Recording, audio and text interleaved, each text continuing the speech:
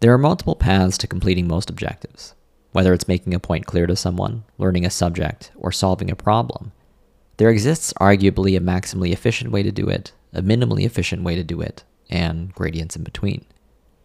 It seems reasonable to suggest that one way to become significantly more efficient overall is to approach each effort with the same question. What is the shortest path I can take to accomplish this in a way that I will be okay with? This is in contrast to the conventional advice, have a bias towards action, which seems to suggest that productivity is always proportional to the amount of effort that you give. This is only sometimes true though. When your approach is inefficient, your output per unit of effort is limited. You could work really hard and still end up producing surprisingly little. When your approach is efficient, your output per unit of effort is maximized. You can produce a surprising amount with relatively little effort. Life is precious, and therefore time is precious.